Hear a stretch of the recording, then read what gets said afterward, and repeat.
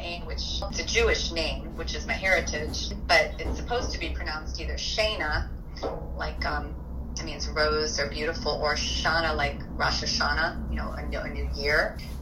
But my parents are rebels, so they call me Shana, which is neither one of those pronunciations. I don't know. They just thought it sounded pretty, I think. And so they, to let people know how to pronounce my name, they say Shana, like banana. So, yeah, it's a really fun theme. But the little ones always say Shana banana, which is cute. So that's great.